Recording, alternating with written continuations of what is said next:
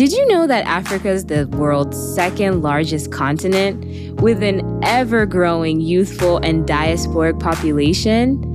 Why do people still think it has one singular story? In today's world, understanding someone's heritage or where they come from is the surface level to who they truly are, with many more layers to uncover.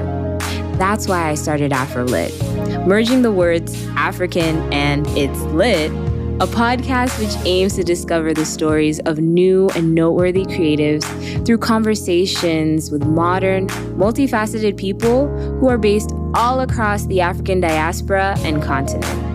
Each episode gives listeners an opportunity to hear about a new creative journey, understanding that every good or bad thing plays a significant role in shaping who they are, but most importantly, showcasing a global perspective of what Blackness means in our ever-changing world. All of this is hosted by me, Equa PM, a true third culture kid coining the term of what it means to be Afrolit.